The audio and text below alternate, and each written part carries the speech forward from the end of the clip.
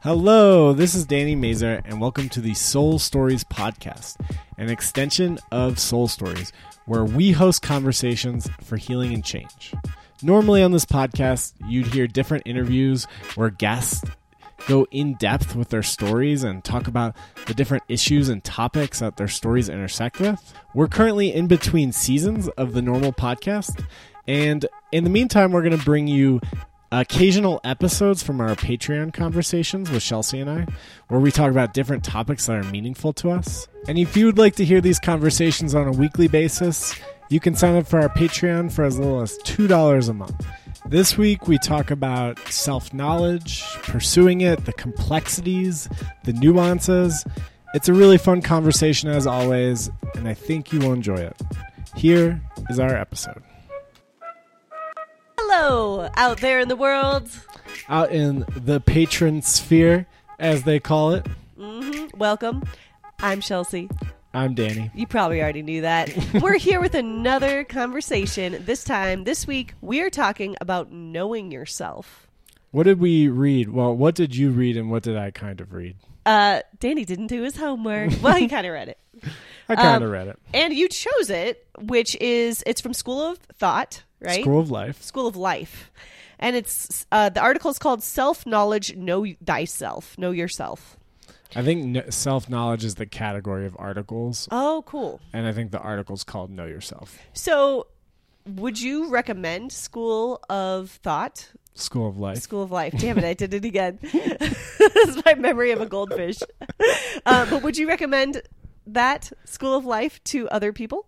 And can you say what it is? Yeah, School of Life is like a philosophy YouTube channel / organization that sells merchandise / gives like self-help tips and workbooks and activities. And I'm sure they do events and all sorts of things, but I know them primarily from their YouTube channel.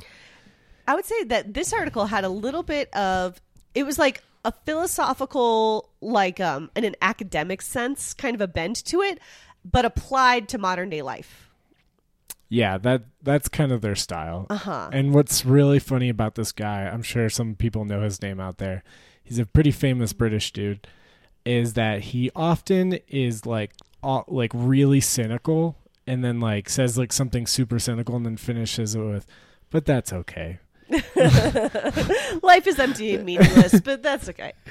You're insane, crazy, and a horrible person, but that's okay. He told me that in this article too. Yeah, he loves saying that. He was like, all people are crazy. Yeah. I was like, all right, let's start there. And he usually defines love as people who can handle each other's insanity. Yeah, that's exactly what he said. Is his main way of looking at it, which I don't disagree with. Totally. I mean, I think there's definitely something to that. He also, the cutest part was when he was like, you might admire famous people. You know, famous people like Michelangelo, Socrates, or Lady Gaga. And I was like, is Lady Gaga the one modern famous person you can name? He like heard a pop song like one time. Yeah. After he lifted his head up out of some book. Yeah. I thought it was really funny. I was like, okay, I see you. But overall, I do think it was a good article to chew on. It did help me to reflect. And the first thing it really dives into is, why is it important to know yourself? Yeah, what did you come out? What stuck out to you, I guess? I think it actually made a really solid case for like the study of philosophy. And I would make a similar argument for going to therapy, which is another way of knowing yourself, which is like, okay, so in your relationships with anyone that you live with anyone that you're close with, like if you don't know yourself, you don't know your own pitfalls. And then you cannot articulate to people what your pitfalls are. And one of the really profound things that they said was that we don't need perfect people. We need people who essentially know what their problem is. Interesting. Yeah, that makes me think of, like, if you're entering into a relationship or a friendship, or even, we have that rare case of like working together and being best friends. Mm-hmm.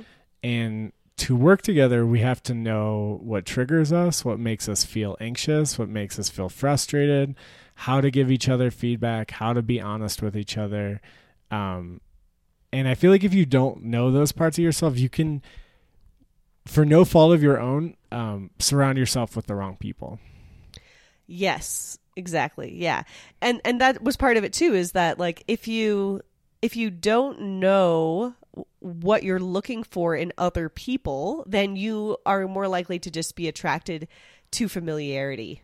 Yeah. And there's even like a compulsion towards familiarity. Yeah, talk about that concept. I think that defines a lot of our lives, really. Yeah, well, so it's interesting because you think that you are going for what you want in life, but what you're actually usually going for is what is familiar to you.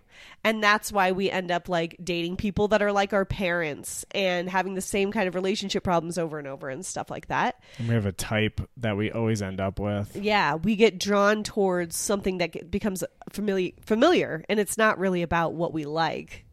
It's about what we're familiar with. And it's even like, there's this Disney song, I Know You, I Walked With You Once Upon a Dream. Like when you meet someone, you instantly feel like they're familiar to you. That is like, I've had that experience. I had that experience with Bryce, and it was like, I felt really attracted to him. Yeah. Because there was something familiar. There's something interesting because, being like dating Ocean, I feel like there are aspects of our relationship that I can find in previous relationships as well. Mm-hmm. Like, I definitely have not fully escaped familiarity. Mm-hmm. But it's like, instead of that being the dominant thing of dating somebody that I'm familiar with, like my mom, sisters, dad, the people I grew up with, the way I was loved as a kid and nurtured, I actually am, there's like part of this relationship that's uncomfortable that I'm diving into that I'm not familiar with, that feels like safe and reliable in ways that I haven't felt before. And like, I'm even scared of the intimacy in some ways because it is unfamiliar and it's hard. How exciting. Yeah. That's one word for it. Well, I mean, like a love unlike anything you've experienced before. That sounds like it could be really transformational. And I would also argue that like even the draw towards familiarity isn't necessarily a bad thing. Right. Because I think it's kind of the universe's way of like making sure that you heal that. Yeah. And like, and I would work through it. Exactly. And I would imagine that you probably are dating someone who has less of a strong sense of familiarity because you've worked through a lot of that stuff and it doesn't trigger you anymore. Yeah. Yeah. My old therapist used to tell me that, that kind of love, that familiar love, people can walk in a room and spot each other a mile away. Oh, yeah. And they can, their like wounds are so similar and they're drawn to each other. Totally. I mean, yeah. And then when you get free of that, it's such a good feeling. Like I recently had an encounter with my mom and I haven't seen her in years. And normally when I interact with her, I get really emotionally caught up in her story. I'm just beside myself for days afterwards. But this time I just felt like so much less of a stickiness with it. Like it just didn't like affect me in the same way. It didn't pull on my heartstrings as much because I think that I've kind of like moved through that, Yeah. And there's plenty of other things that trigger me in the world, but like in that specific thing, I feel like I've like worked through it. And it's a really good feeling to feel free of it. Do you have examples of things that you were attracted to that you no longer are? Or I guess my question is, how have your like things that you want and like shifted as you've gotten to know yourself on a deeper level? Great question. Is this romantically? Yes, great question. Yes, A+. Thank you. It's like your maximum, like ultimate goal in life is to like be the good question person. Not romantically, actually. I want to know, because we talked a little romantically so far. I want to know like other categories of life. Okay, so let's think like maybe career. Mm-hmm. Like, okay, so when I was young, when I was like in my early 20s, my career was largely, actually, like, let's say like late teens, like very early 20s. I was like a barista, you know, I was an activities coordinator at a resort. My job was based around like being the sunshine kid, you know, and being the person that people found charming and nice. And I felt like that was like a big part of my training. I grew up dancing. I was told like always by my family members, it was really like reiterated that like, I've got a great smile. I'm very charming. That's the tool that I should move forward with in life. And I imagine you played that role with your siblings and with your mom and dad as well. Yes. With my aunts and uncles, like my whole extended family, I was like the smiley one.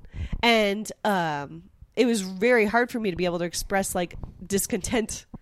And now that I feel more integrated, like I actually feel like I kind of pendulum swung and like in my late 20s did a lot of like kind of like darker art performances, you know, like I walked on glass with duct tape on the bottom of my feet in a Soul Stories performance once. I did a performance in front of the city council about sexual assault in which I ended in my underwear. I did a lot of like really like graphic, like hardcore kind of like expressing that darkness. Yeah. And that felt really like healthy at the time, you know, like it was coming out. And what do you think shifted for you because, you know, in some way there's still the familiarity of the performer in the Sunshine Kid and doing dark performances. But it does sound like there was like a dramatic shift in like the way you could express yourself as you like were able to integrate and go through therapy and do your healing work. Yeah. And like just through more and more performing, I feel like as you become a better performer, you have to do your own self-work because being a good performer means being versatile and getting out of being stuck in one narrative or one identity or another. And that's like the joy of performance art is that you get to try on all of these different perspectives and stuff. So I think doing improv and the yes and attitude of improv really helped me to say yes to different parts of myself. And to know that there's not like a good self and a bad self or a right way to be or anything like that. But it's like whatever is coming out like that is welcome to exist as part of me.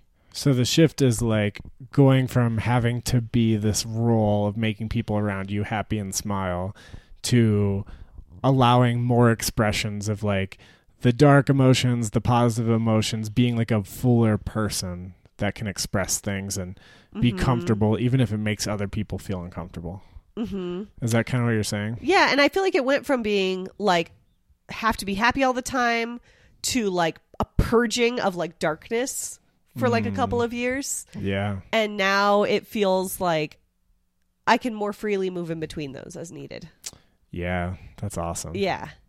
It's almost like self-knowledge is just is constant liberation. In my experience. Yes, but you know, you gotta also like I did an Enneagram workshop this past weekend. Yeah. And if you're not familiar with the Enneagram, it's one of those personality tests like Myers-Briggs. And it's also very similar to the way people talk about astrology, where you can be like, oh, well, you're just such a Leo. There you go, being a Leo. And I think that we have to be really careful of compartmentalizing ourselves and each other.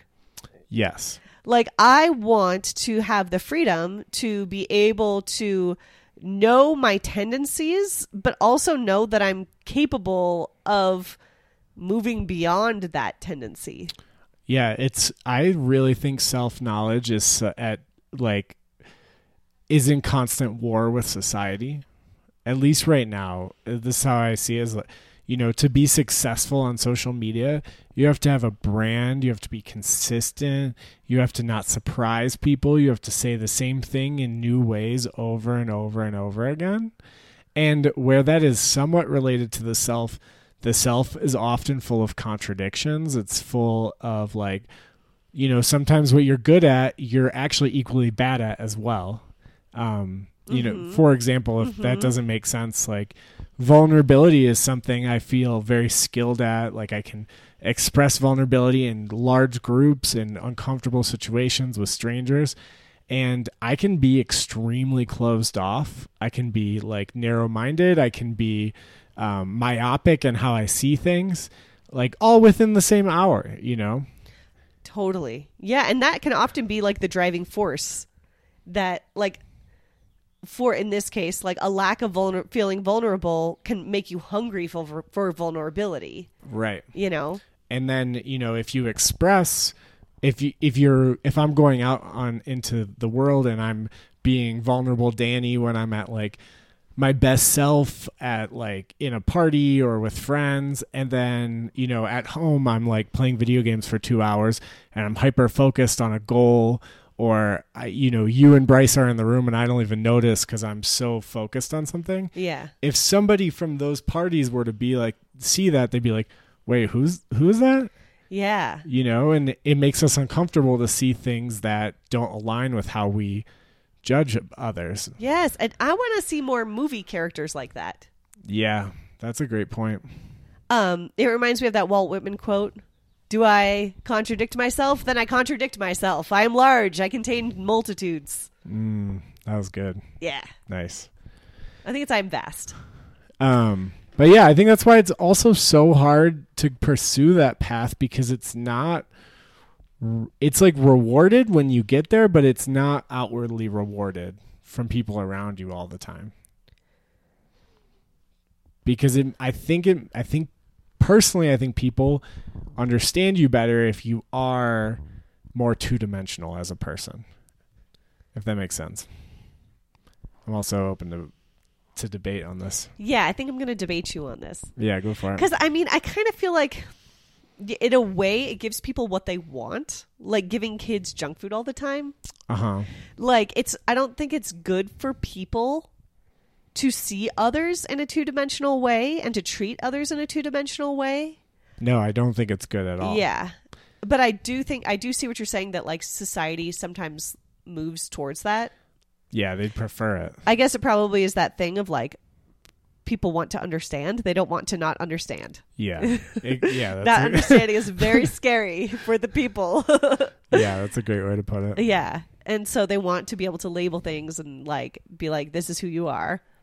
But yeah, I think that the sad thing about that is that people will also become bored of you if you are a two-dimensional character. Totally. And they will like limit you in a way that can feel really oppressive as well. Yeah. You know, another example of self-knowledge is I've been going to therapy. I think I said this on a previous one, but I'm experiencing shock during therapy for the first time. And I didn't know I could go into a state of shock. I've never had that before. And we're, you know, processing some of my trauma from when I was a kid. And as I get to it, I start to detach and I start to go into like a dreamlike state. And to get through it takes so much gentleness combined with willpower, combined with my therapist, Gabe, being really skilled at guiding me through it, that I'm like, man, this feels like the sword and the stone. To process these emotions, like I can imagine why there's so many people who aren't processing these emotions that are so deeply buried inside us, and getting to know these deep, unconscious, brutal parts of ourselves, because we're great at protecting ourselves from it. Like I'm great at protecting myself from what I'm trying to get to. Yeah, absolutely. And yeah, it's self-knowledge is not going to just happen naturally. Like you have to walk in that direction, and it is not comfortable. No. Yeah. But, you know, in the article, they really like unpack a lot of the benefits of becoming more self-aware, and like the more I think about it, I'm like, man, like lack of self-awareness is just one of those axioms of like so many problems in people's lives. Yeah. Like communication, knowing what you want, making important life decisions. Like, what are you going to do for your career? Mm-hmm. You know, and it's so easy to get caught up in like, even like fashion was brought up.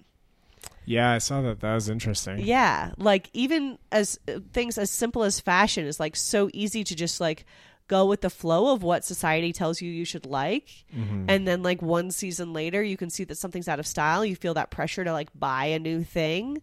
And that like that whole mode of self-expression can be completely lost if you really don't know who you are and what you like. What benefits have you seen in your own life? I'm not like a super self-aware person, but I guess I'm self-aware enough to know when I'm not being self-aware, so that's good. Like I guess what I'm saying is I don't feel like I can speak expertly on self-awareness. I'm too humble for that. But I have noticed lately that last week I was very overworked and tired. And twice somebody said something and I just like did not process what they said. And it was like they were both like in a loud space. But I at least had the wherewithal to be aware of that and to be like, oh, this is a sign to me that I really need to take it easy and I really need to rest. And like I'm tuning out as a response to like all of this like overstimulation in my life. Which is something that you wouldn't have done before. Yeah. I honestly think that COVID has really helped me with that. Yeah. The slowdown of COVID. Because you had a lot of time to just like self-reflect. Yeah. And like, I guess I've become more sensitive in some ways. Interesting. You know, more wanting to rest when I'm tired, more aware of what's happening with my body and my energy. Mm-hmm. And so less of an ability to like just ignore it and plow through my life. Yeah, you are a spark plug of joy and productivity and a bulldozer at the same time. Yeah. Yeah, it's true. But I also just want to point out the general enrichment and the joy of knowing yourself.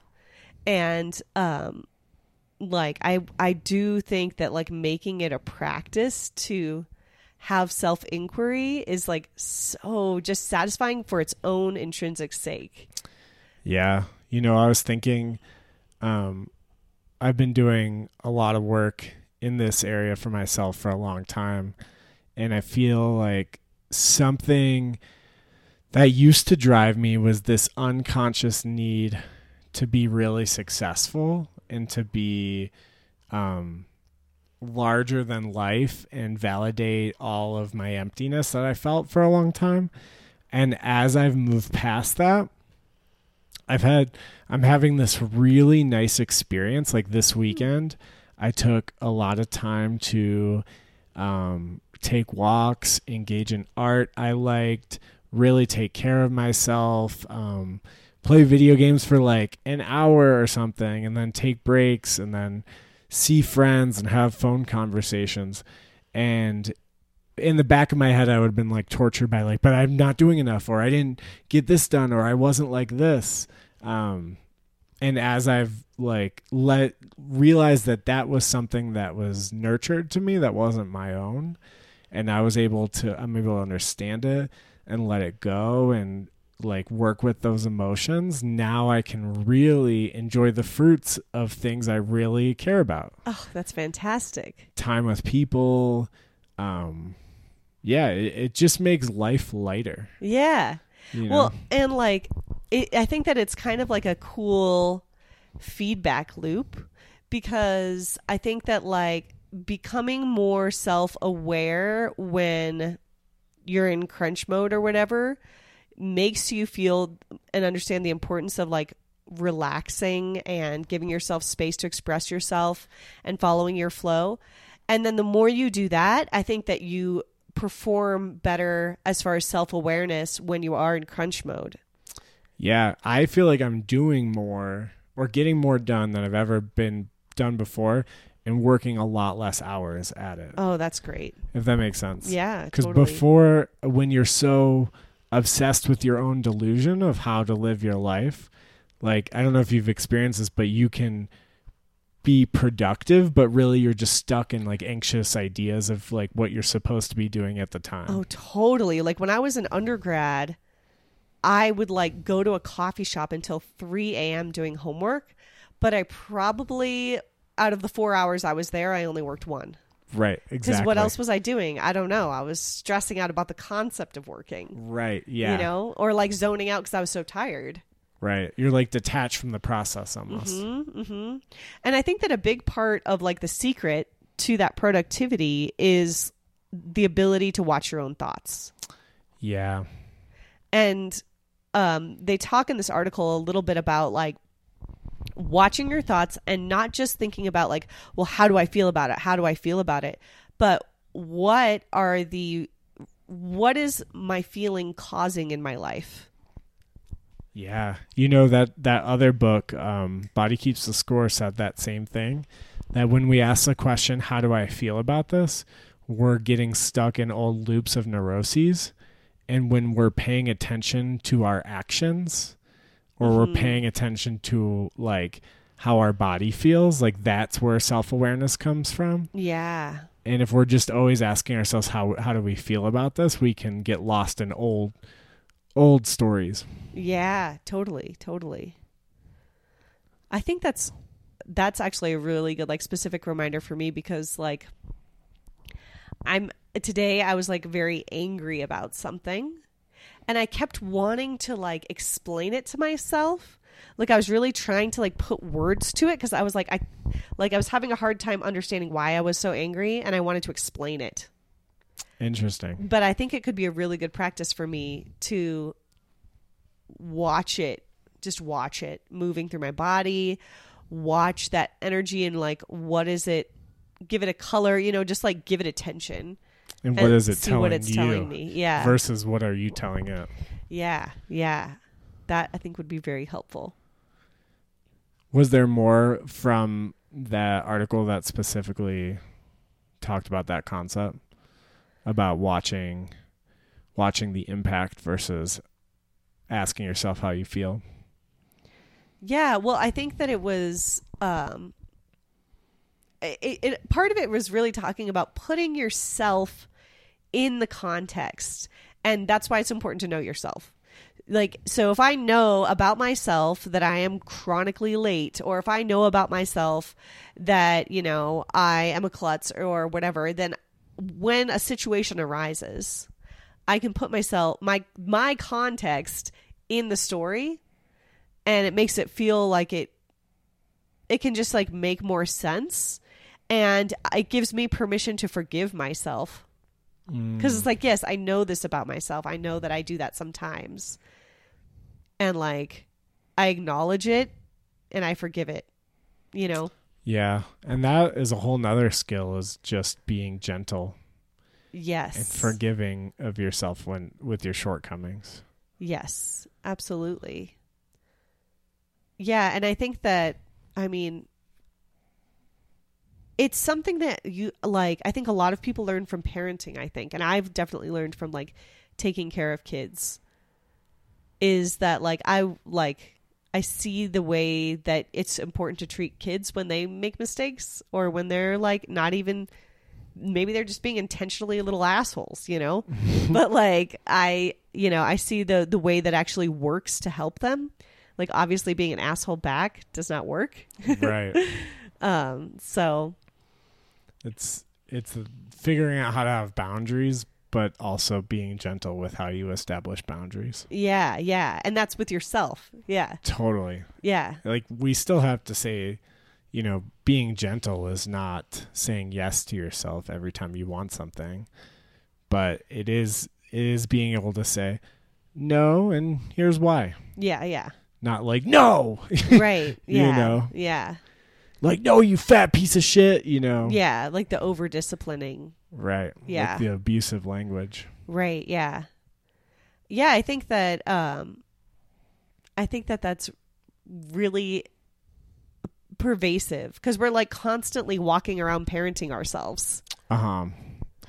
And, you know, at least in the sports world where I come from, we worship the asshole often.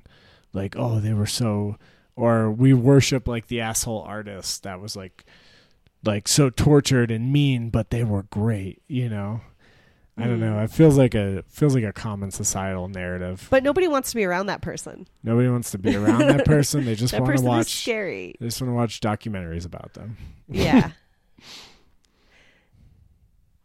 Yeah, and nobody wants to, like, I mean, I think it's also the opposite of that, of the, like, welp, I just, like, sigh and accept my terrible lot in life, and, you know, like, I guess I'm just not good at that thing, you know. I think that there has to be some balance between the two. Totally. You know, like, the discipline and the will to like self-improve and the seeing the possibility of your ability to do things that you didn't used to do is like so important, right? Like seeing that potential. Yeah. And then also being really honest with yourself about who you are and where you're at and like taking the action that needs to happen for change. Yeah.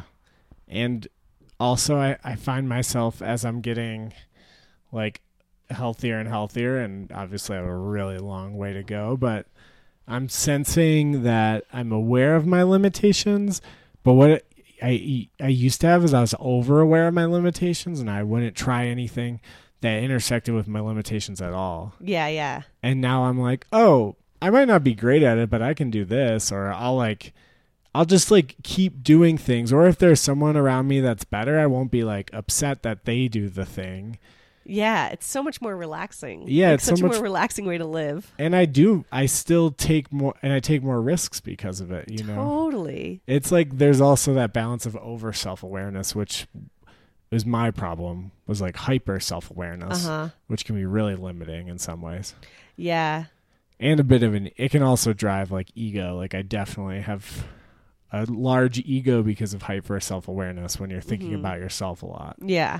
Well, and the idea of being the best, or like, you know, the best person to do the thing or whatever, is like often not really, like, we don't live in such a world of high stakes where every activity and task must be done by the best capable person. Yeah. And like I was going off about this a while back about how I think my philosophy is that the person who has not yet learned how to build a fire when you go camping should be the person who's building the fire, because they have support really around them to help them learn to build the fire. But so often when you go camping with people, or when you're at a, you know, beach night bonfire thing, it's like they'll be like, well, who knows how to build the fire? And someone will be like, I know how to build a fire. And then sometimes it gets a little competitive or whatever. Fire building, there's so much ego trips. It's such drama. When you go camping with like a group of 5 people, the fire building always becomes like everyone's, you know. Yeah. It's like the dudes being like doodly about it, and the women being like, I can do it too. And then everybody's like, it's very funny. Oh, Ocean's a Girl Scout, so I understand. She's legit very good at building fires. She's legit. We just went camping. She's very good at camping. She's very good at everything practical in that area. That's awesome. Yeah, and I like to read Lord of the Rings, so we have our strengths. Something else that you said made me think something else. That was a great sentence. I know. Like, what was it? You were talking about how basically you let yourself do things that you're not good at anymore, and it made me think about like those inspirational posters. And then that made me think about how you've been on like a rampage against the internet lately, and you're all like, the problem with life is the internet. And society is on Facebook, and like that's why we all hate each other. And like I feel like in the 90s it was like those like success climb the mountain posters, and now it's memes. Yeah. But either one, the point is that they are an oversimplification of like the answer to life. And so like I feel like they're like all of our lives we've heard these completely unnuanced ideas of like how to be a person. Like the person who like toughs it out and works the hardest, like that's the person you want to be. The man in the arena. Yeah. Or like be kind and helpful. That's the person you want to be. Or, you know, like whatever. And or speak your truth unrelentingly. Yes, yeah. Like I had a bumper sticker that said, "Speak your truth, even if your voice shakes." And like, yeah, it's a great quote. Like in certain contexts, right?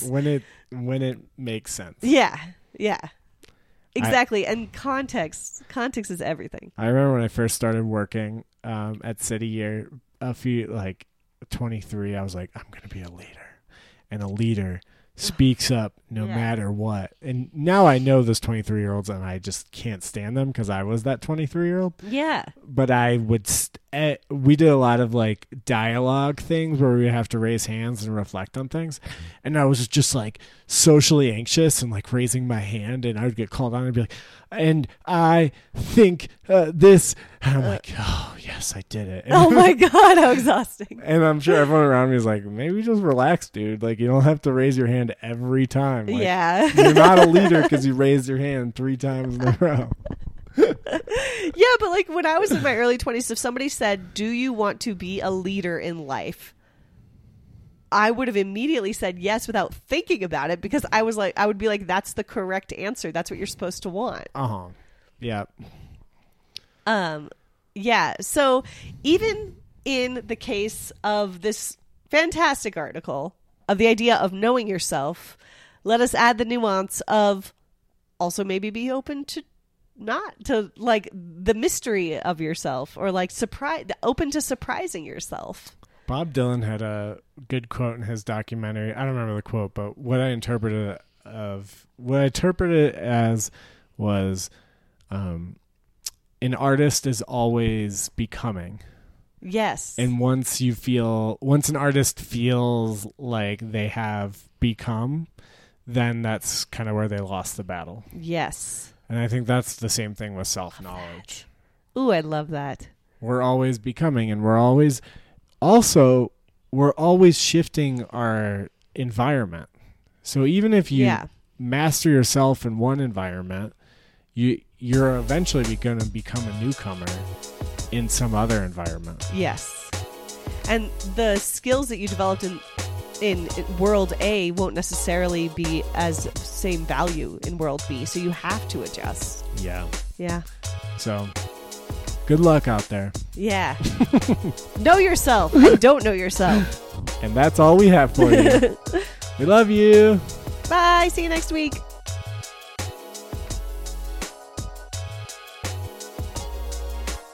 Thanks for listening to the Soul Stories podcast. It means a lot to us that you take time out of your day to engage with this conversation.